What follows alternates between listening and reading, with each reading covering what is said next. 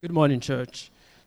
Our reading for this morning will be from Proverbs chapter 30, verse 7 to 9, and chapter 3, verse 9 to 10. The Bible says, "Two things I ask of you, deny them not to me before I die. Remove far from me falsehood and lying. Give me neither poverty nor riches.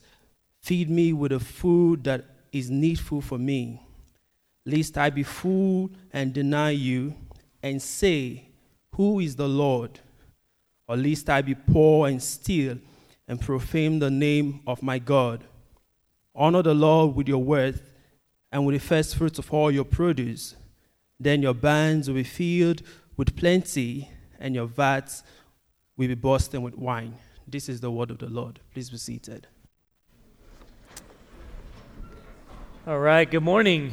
It's great to see you all here this morning. My name is Dave. I'm the lead pastor here at Redemption Tucson. It's great to have you all here with us this morning. If you're new or you've never heard me preach before, I just want to give you all a heads up. I have a stutter, and it'll kind of come in and out as we go. It's not the frigid temperatures that we've had. I know it's supposed to be in the 90s today, but someone pointed out from Portland, we have like a 50-degree swing here, which not a lot of places can boast.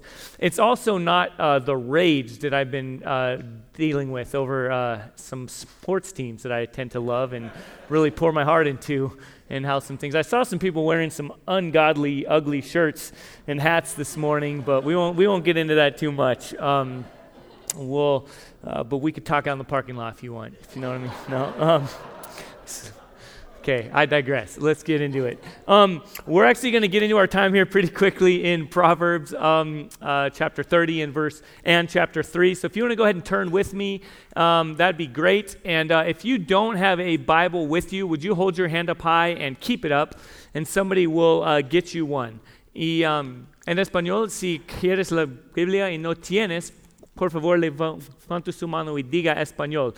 Y si no tienes una Biblia, eso es un regalo a usted. Y esta mañana estamos en Proverbios, capítulo 30 y capítulo 3. So again, we're in Proverbs chapter 30 and chapter 3, and want to make sure everyone has a Bible they can keep and read and understand and make their own. So if you don't own one, please keep this, okay? We want to make sure everyone has a copy of God's Word to be transformed by and shaped by. And also, I'll just kind of say, while it's a number of our kind of people who are normally here week in and week out are not here, kind of go up to Phoenix or go elsewhere for Thanksgiving, it's fun to have a number of other people here. Just kind of some of you I've met again from Portland or other churches. In fact, met a friend here that my wife and I were engaged and then married in and heavily involved in Catalina Foothills Church, and met one of the staff members, good friend there. And I know we have some others here from elsewhere. So again, just great to have you here. As we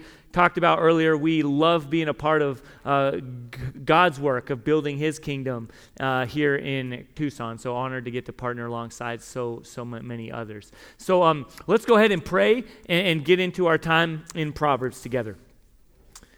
Again, Heavenly Father, even after just hearing this All of Life interview this morning, we're all the more cognizant of the realities of parenting and of what it means to call you Father.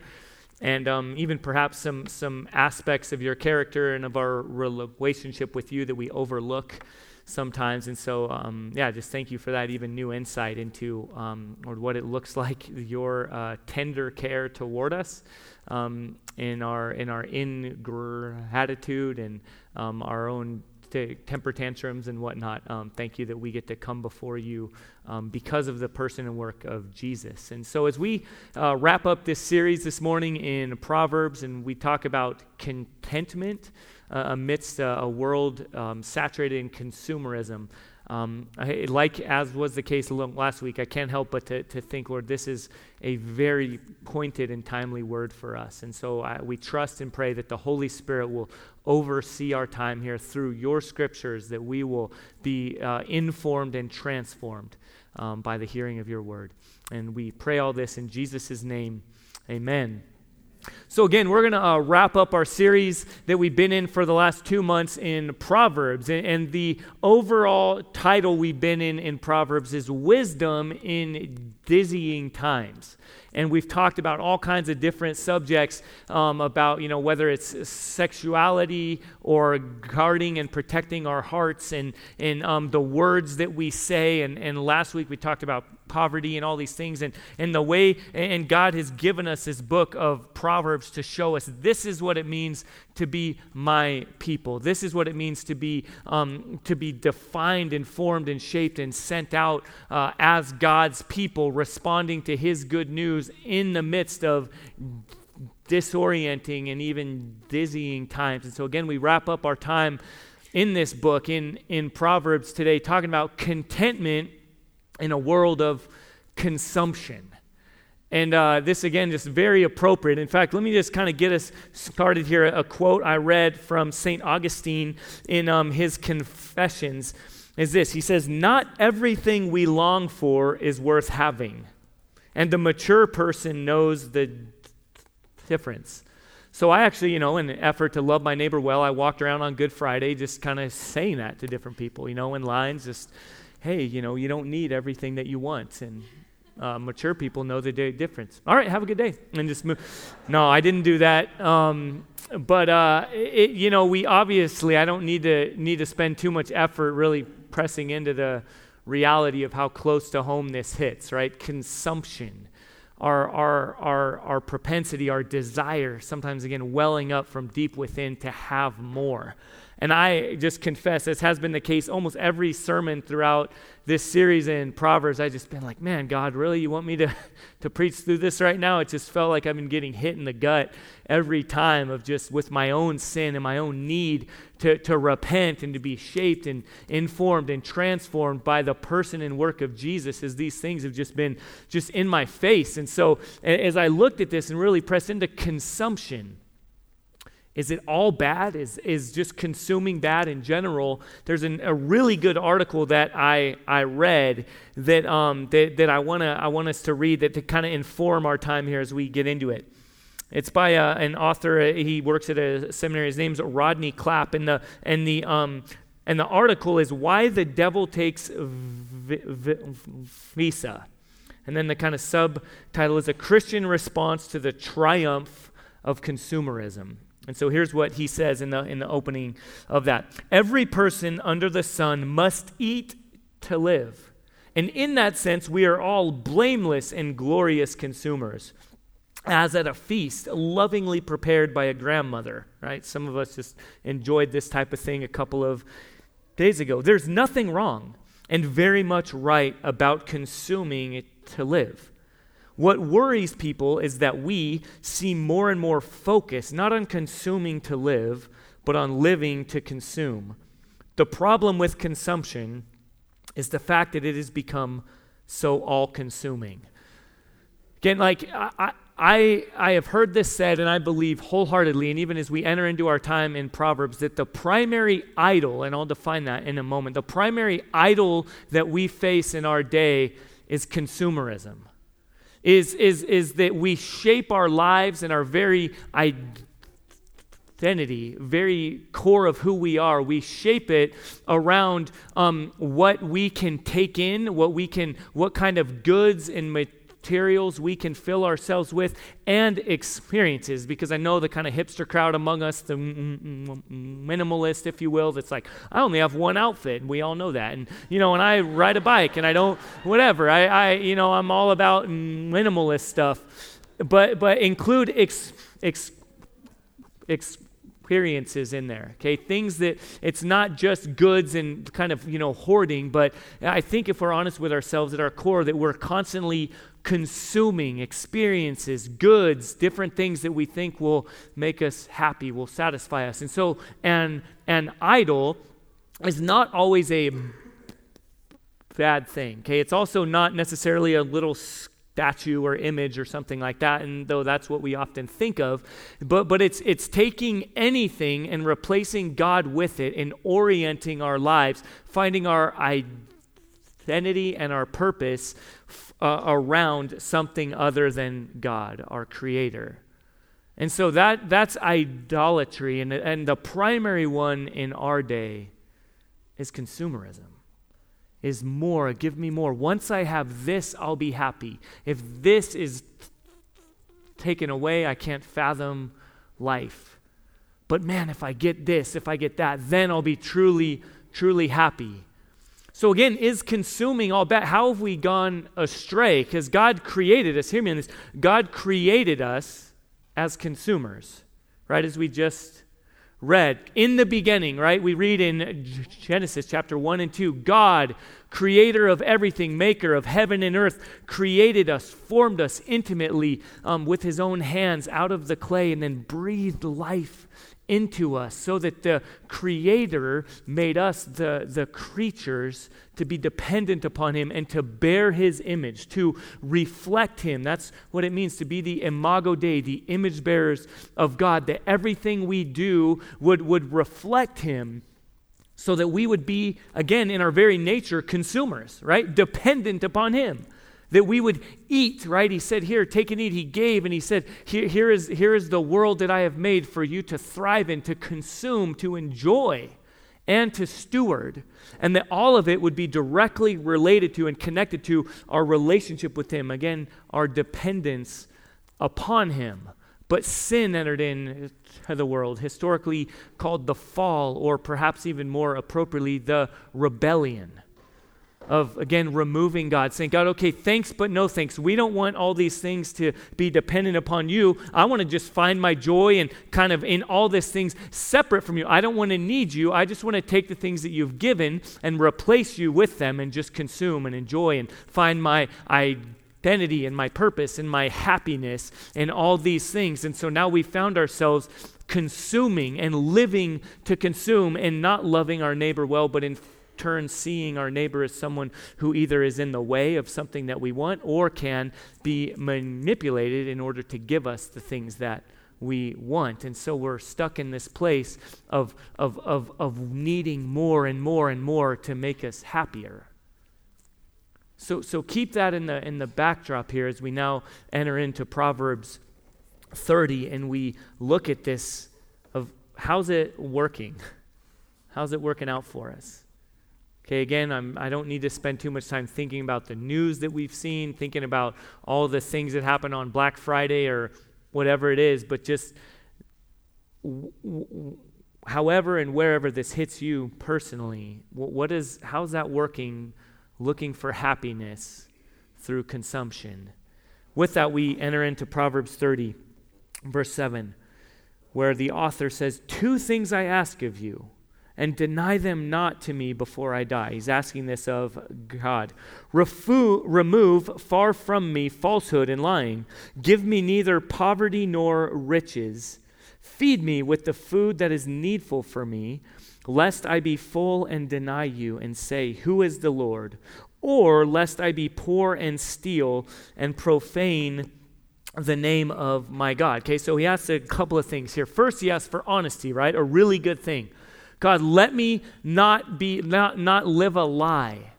Let me not be false. Let me not wear a mask. Let me not say one thing out of this side of my mouth and then say something else out of the other side of my mouth. Let me not be a hypocrite. Let me be true and let me be honest.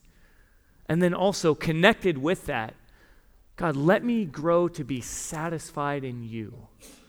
Let me not be too wealthy and be consumed with more and more and more and fall into that trap. And on the other hand, let me not become so poor that I in turn become obsessed with consuming from that other side of the coin and in turn also steal and turn away from you. I can just say, and we have some folks in here, I grew up in more of a poor context, more of a poor environment, and consumerism can be just as present in that context, okay? That the wealthy and the poor alike can be obsessed with what we have and what we don't have and what we need and what we think we need and what if we just had this will satisfy us more. There's a reason, and very unjustly and unhealthily, that a lot of predatory lending and pawn shops and things like that are typically in the poorer neighborhoods.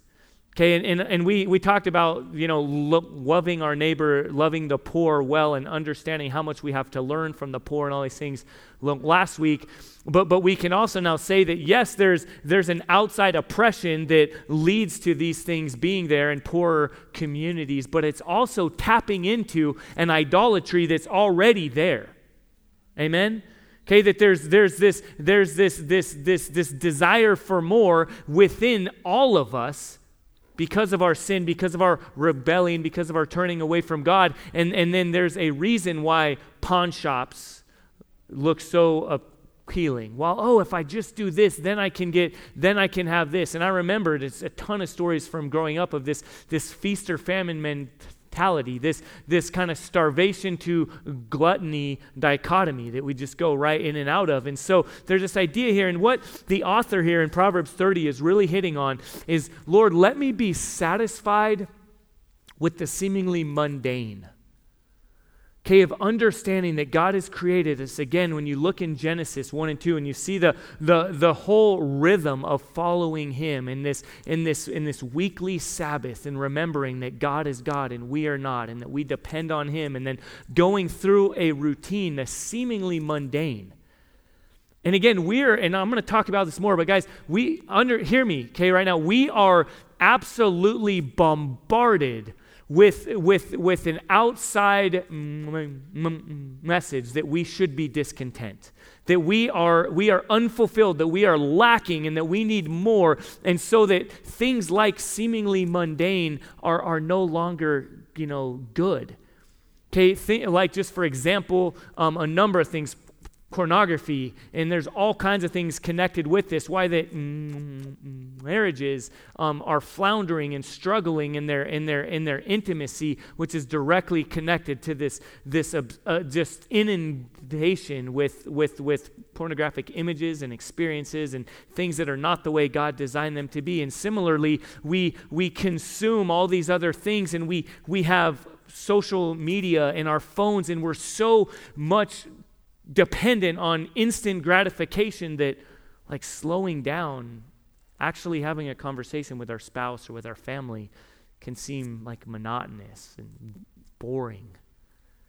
Okay, I was thinking about the Lord willing, the hundreds or even thousands of seemingly boring, uneventful dinner times we'll have around our table. Now, some of you know we have triplets and a fourth child, and so it's probably not that boring or mundane to the outside, look. But there are. I was even thinking about last night, like we were eating leftovers, and like half our kids didn't like it, and were completely ungrateful, and and it was it was not fun.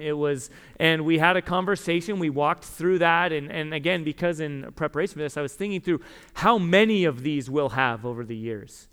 Unmemorable. In fact, we even use this metaphor often as we think through church, and the fact that God has given us the corporate gathering Sunday morning where we come together and we walk through the story of God, right? We have the call to worship, and then the passing of the peace, and the confession of sin, and the assurance of grace, and the corporate scripture reading, and then the hearing of God's word, and the good news of the gospel, and then the response, and the weekly coming together and taking of communion, and then the response of singing and giving and prayer, and then we have the benediction, the sending out of God's people in response to the good news of Jesus. Some of you didn't know that's what we do every week. We walk through that same liturgical order. That word just means what a group of people do when they gather together. We do that week in and week out, right? Like a do, just like a little, we just keep it going.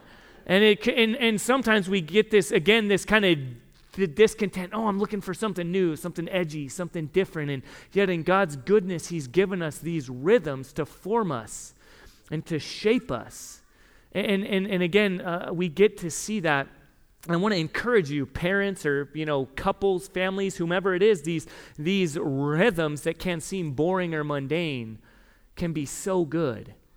And it's pressing into, even using this language, fighting against a consumeristic idolatry that we have all latched onto and are being just inundated with, bombarded with from outside.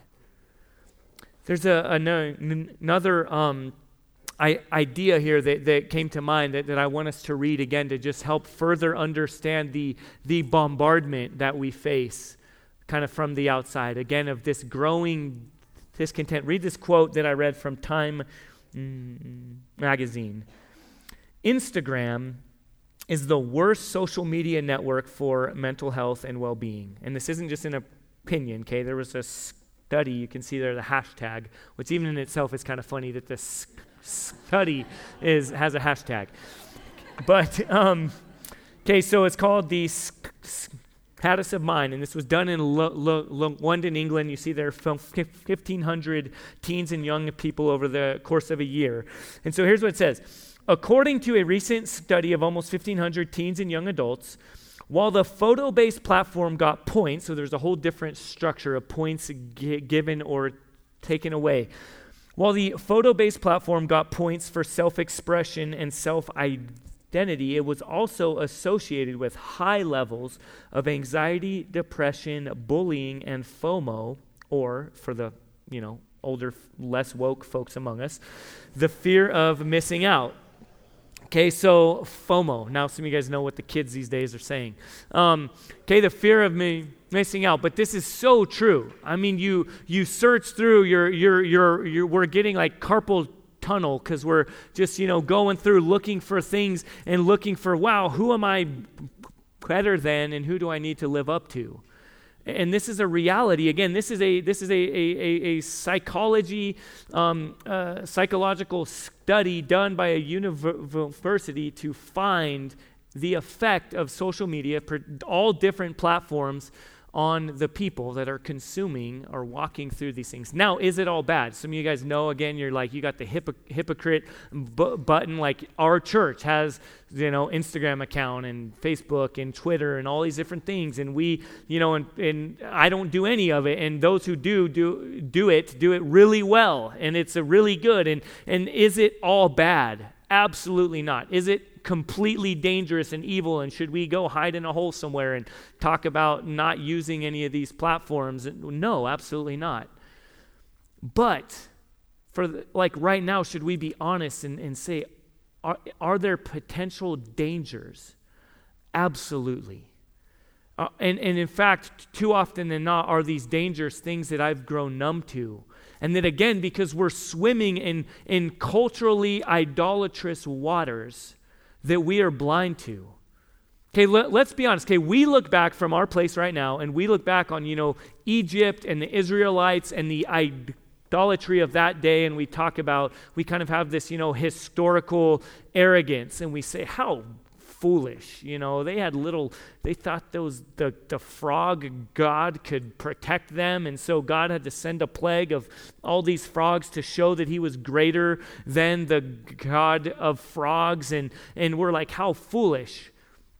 And yet in their kind of agrarian society, you saw that all these different things that they depended on for their way of life, that they thought, oh, well, maybe if we worship this God, maybe if we join in the idol worship of our surrounding culture in our day, then God will, or not God, then maybe God's way is not enough. And if we join in this kind of idol worship going on there, then maybe we'll keep up with our neighbors. Maybe our crops will provide just as much as theirs do because they're kind of offering sacrifices to these idols, and if we do the same, maybe we'll keep up with our neighbors. Maybe I'll be just as satisfied as that person if I give in to their idol worship the same way they are. Maybe God's design for how life ought to look and what contentment looks like, maybe it's not enough. Maybe I need to participate in this other idol worship.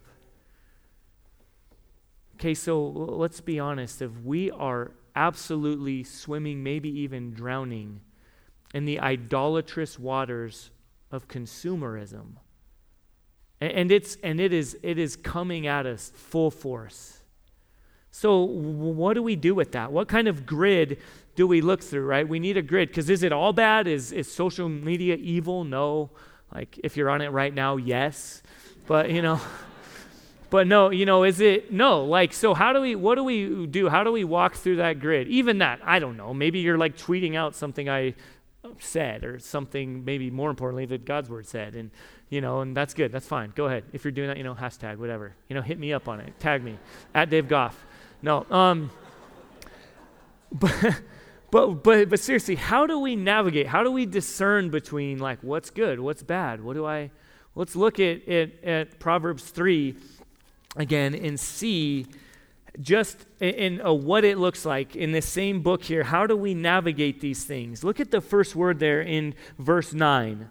And now remember, just for those of us here remember that the way Proverbs was written, I don't know if I'm answering some potential critic that isn't actually there, but this is not like the way Proverbs was written is it's a series of comparisons and contrasting observances with an invitation to consider and contemplate. Okay, so that's the way Proverbs was written. So that's why we're jumping around chapter to chapter. It's not written like other books of the Bible, which we'll spend the whole next year in Ephesians. So just so you know, this is why we're walking through it the way we are. Maybe I'm just my own idol there of kind of people pleasing, and I'm trying to answer these things. But anyway, and also so we all know how to read God's word is given to us in different genres and things like that. And so Proverbs was given for us to read and consider and kind of lay bare before, if you will, okay, and to evaluate ourselves before. And so looking back at Proverbs 3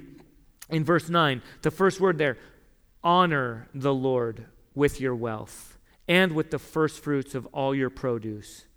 Then your barns will be filled with plenty and your vats will be bursting with wine. That first word, that grid through which we look and evaluate, God, what do I do with this?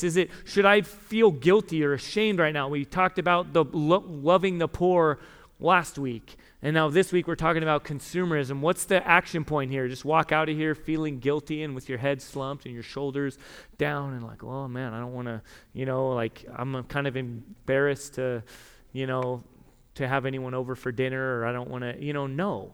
Absolutely not. And hopefully we even talked about last week the action points and the examples of, but the idea here, the grid is honor, right? Jesus was asked, what is the greatest commandment, right? Love the Lord your God with all your heart, soul, mind, and strength, and love your neighbor as yourself.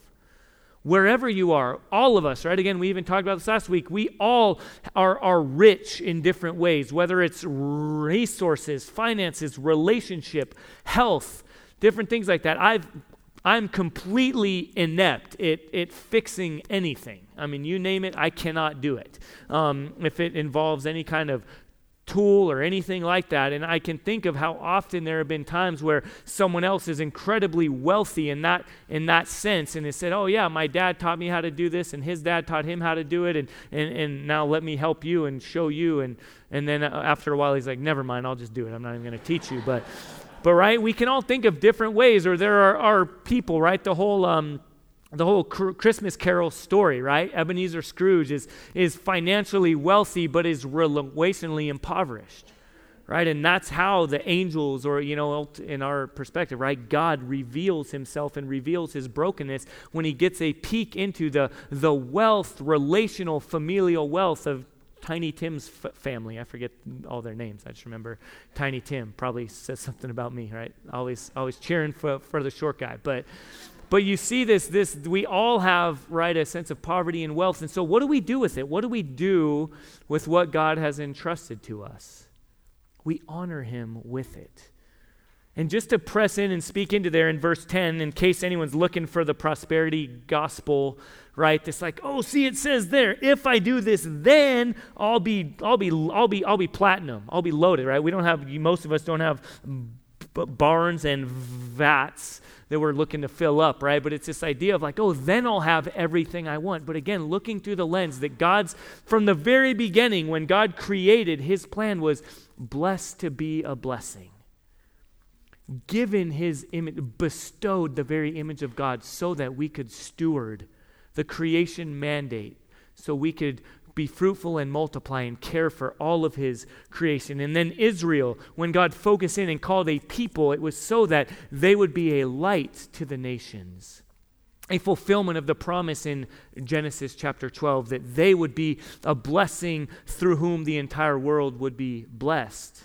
And then, of course, Jesus coming and fulfilling what we could never do, what Israel failed to do. Jesus coming and establishing one name through whom the entire world would be blessed, through his perfect life, ushering in the very kingdom of God, loving his neighbor perfectly, using his wealth perfectly, using his relationship and his influence counterintuitively and perfectly, ultimately sacrificially, laying down on the cross, and then victoriously raising from the dead. We get a picture of what it looks like when we look to Jesus, to be content in a world of consumption. Wherever he was, though he says the Son of Man had nowhere to even lay his own head, and yet you see him constantly looking through the grid of submitting to the Father's will and loving others self-sacrificially with all that he has. So let's look at one more passage to understand a grid of what this looks like from the New Testament. What does this look like for you and me? What does it look like to be content in a world of consumption? From 1 Timothy chapter 6, verses 6 through 10. Read with me here, again, looking through this grid, asking God, how's it working out trying to find contentment apart from him? How's it working out for us trying to thrive in a world that is saturated with consumerism, and us joining in that and trying to say, God, thanks but no thanks. I want to turn from you and find my identity and my purpose and my joy elsewhere. Okay, with that in mind, now read with me 1 Timothy chapter 6. But godliness with contentment is great gain. For we brought nothing into the world, and we cannot take anything out of the world. But if we have food and clothing, with these we will be content. But those who desire to be rich fall into temptation, into a snare, into many senseless and harmful desires that plunge people into ruin and destruction. For the love of money is a root of all kinds of evils. It is through this craving that some have wandered away from the faith and pierced themselves with many pangs. The love of money is the root of all kinds of evil. There is a very real warning there, right? That says wealth, listen, if you're asking for a raise, you're asking for more responsibility to steward God's gifts and God's resources and to have more kingdom responsibility. Okay, that's just real. Okay, if you're looking to get a new job that pays more, that has more, if you're looking for more resources, understand that fundamentally connected with that is asking the very God to whom all things belong, God, would you give me more of your resources so that I might steward them more appropriately in this world? In this world of consumerism, in this world of need, in this world of poverty, God, would you entrust more to me, and then through your Holy Spirit empower me to use it well, to honor you and to love others. Again, not bad in and of itself. In fact, very good. Just one thing that again came to mind as I was thinking about this, and just because I want to encourage some of us with this fact that how did Jesus raise from the dead? Well, God raised him from the dead, right? Well, how did Jesus end up somewhere where he could be raised from the dead? A wealthy person came forward and said, hey, I have a tomb and I want Jesus' body to be laid in this tomb. Okay, the vast majority of people in that day did not have tombs. Okay, Jesus' kind of slack-jawed yokel bunch of friends that he was hanging out with, most of them very poor, did not have tombs.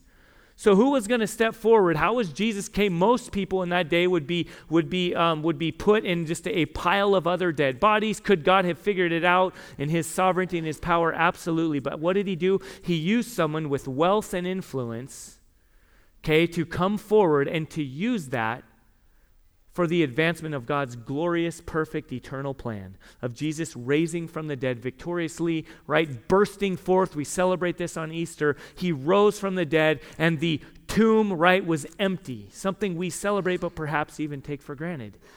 That involved someone to whom much had been given, using that powerfully, generously, worshipfully for God's glory and others' good. Okay, so we see here there are good examples of using what we have. And yet, acknowledge here that there is also a clear danger, right? He says, harmful desires that plunge people into ruin and destruction. Verse 9. Okay, there's the word there is used, a snare, a trap. Let me just, again, we've got to see this, okay? Look at me, please. Do you understand that you are being absolutely bombarded, seduced, seductively with idolatrous allures every day? In fact, a most recent study done has said that, okay, think about this. How many ads, how many seductive, alluring ads do you think you are exposed to every day? 3,500. The average American is exposed to 3,500 ads every single day. Well, I mean, that's insane, okay? Some of us probably more, some of us less. One guy actually said that he went away for a week and to kind of a spiritual retreat center, and he was from Chicago. He said when he came back into town, and this is Chicago, okay, not even New York or LA or I assume Phoenix or Tempe for sure, but right, much worse broken cities. But Chicago, right, big city, whatever. He said he couldn't, but he got a headache. Okay, I have to get my jabs in somewhere, right? But he couldn't believe how many ads there were everywhere. He'd been gone for a week and he came and just was like, oh my goodness, every billboard, every bus stop bench, everything on the phone, on the TV, on the radio, you name it, was something selling him something. My wife and I experienced this about actually over 10 years ago. Wow, man, we're getting old, honey. Like 12 years ago, we got to go to East Asia, and we didn't have cell phones, we didn't have computers, all these things at the time. And when we came home, we went right to the Irvine Spectrum, which whoever was in charge of our kind of debriefing, that was either a brilliant or terrible idea to take a bunch of people who had just spent a whole summer in kind of very poor East Asia and then to come back here and go to the Irvine Spectrum. But it was like sensory overload. And it's not that that's any different from what we go through every day here. It's not like Irvine Spectrum is that much different from, Tucson, Arizona. Is it different? Some, yes. But that different? No. The fact is, we've just grown so accustomed to it, right? As someone once explained to me, it's like asking a fish to describe water, right? Good luck, right? How are you going to do that? And similarly, again, it's us understanding we swim in such polluted, consumeristic, idolatrous waters that we don't even know what we're getting seduced by, what we're getting bombarded with. So what do we do with this? I think we pray for intentionality. We recognize and acknowledge, God, give me eyes to see, give me ears to hear. As I'm watching TV, does it mean all of us should go out right now and throw out our TVs and throw our phones? Right now, everyone, just throw your phone. No, right, someone would get injured, it would not go well. No, okay, we try to shortcut and replace God and the need for his spirit in these decisions. No, it means we live in the tension, and yet we all the more desperately cling to God's grace and to the Holy Spirit whom he has given to lead us for how to be a prophetic witness, to how to be a good news people amidst a world that is just bombarded. Again, think of that, 3,500 things that are all saying, you can't be that happy. Your life can't be that good because you don't have this. If you had it, then you'd be set. Oh, you have a bicycle that you got that your parents bought for you, but hipster, but if you had a fixed gear bike that looked really plain but was actually really, really expensive, then you'd be satisfied. Okay, I don't want to leave anyone out here.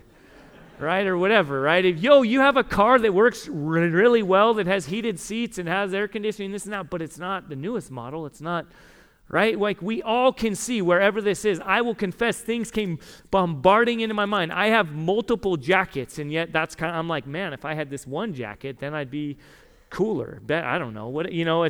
And some of you are like, no, you wouldn't. So I've just kind of given up a long time ago, but it's just whatever it is, we've got these things, relationships, whatever it is. As a church, right, we can think of how many different things. Oh, if we had this as a church, then we'd be really doing it. then we'd be really, I don't know what the goal is. I mean, even there it seems ridiculous, right? But we have them. We have these idols. So what do we do with them? We recognize that it's more than likely not a direct affront, it's not a brutal, hostile takeover, but a seductive promise that will never, ever deliver. So a couple things as we close. What do we do with this? One, we be intentional. We renew our minds. As Romans chapter 12, verse 2 says, "Do not be conformed to this world, but be transformed by the renewing of our minds." Again, we come before God week in and week out, not just because it's a religious, cultural phenomenon that we do. It's because we come and we acknowledge, God, there are idols that we have given ourselves to. There are things that we have worshipped other than you, and now we need to be reoriented and reshaped by you, our true and glorious and good God, the only one deserving all worship and honor and praise. We have taken good things that you have given, and we have replaced you with those things, or we've distorted them, and we've tried to take you out of the equation. Lord, let us reorient them. Our family, our workplace, our hobbies, our goods, our resources, our time, our treasure, our talents, our health.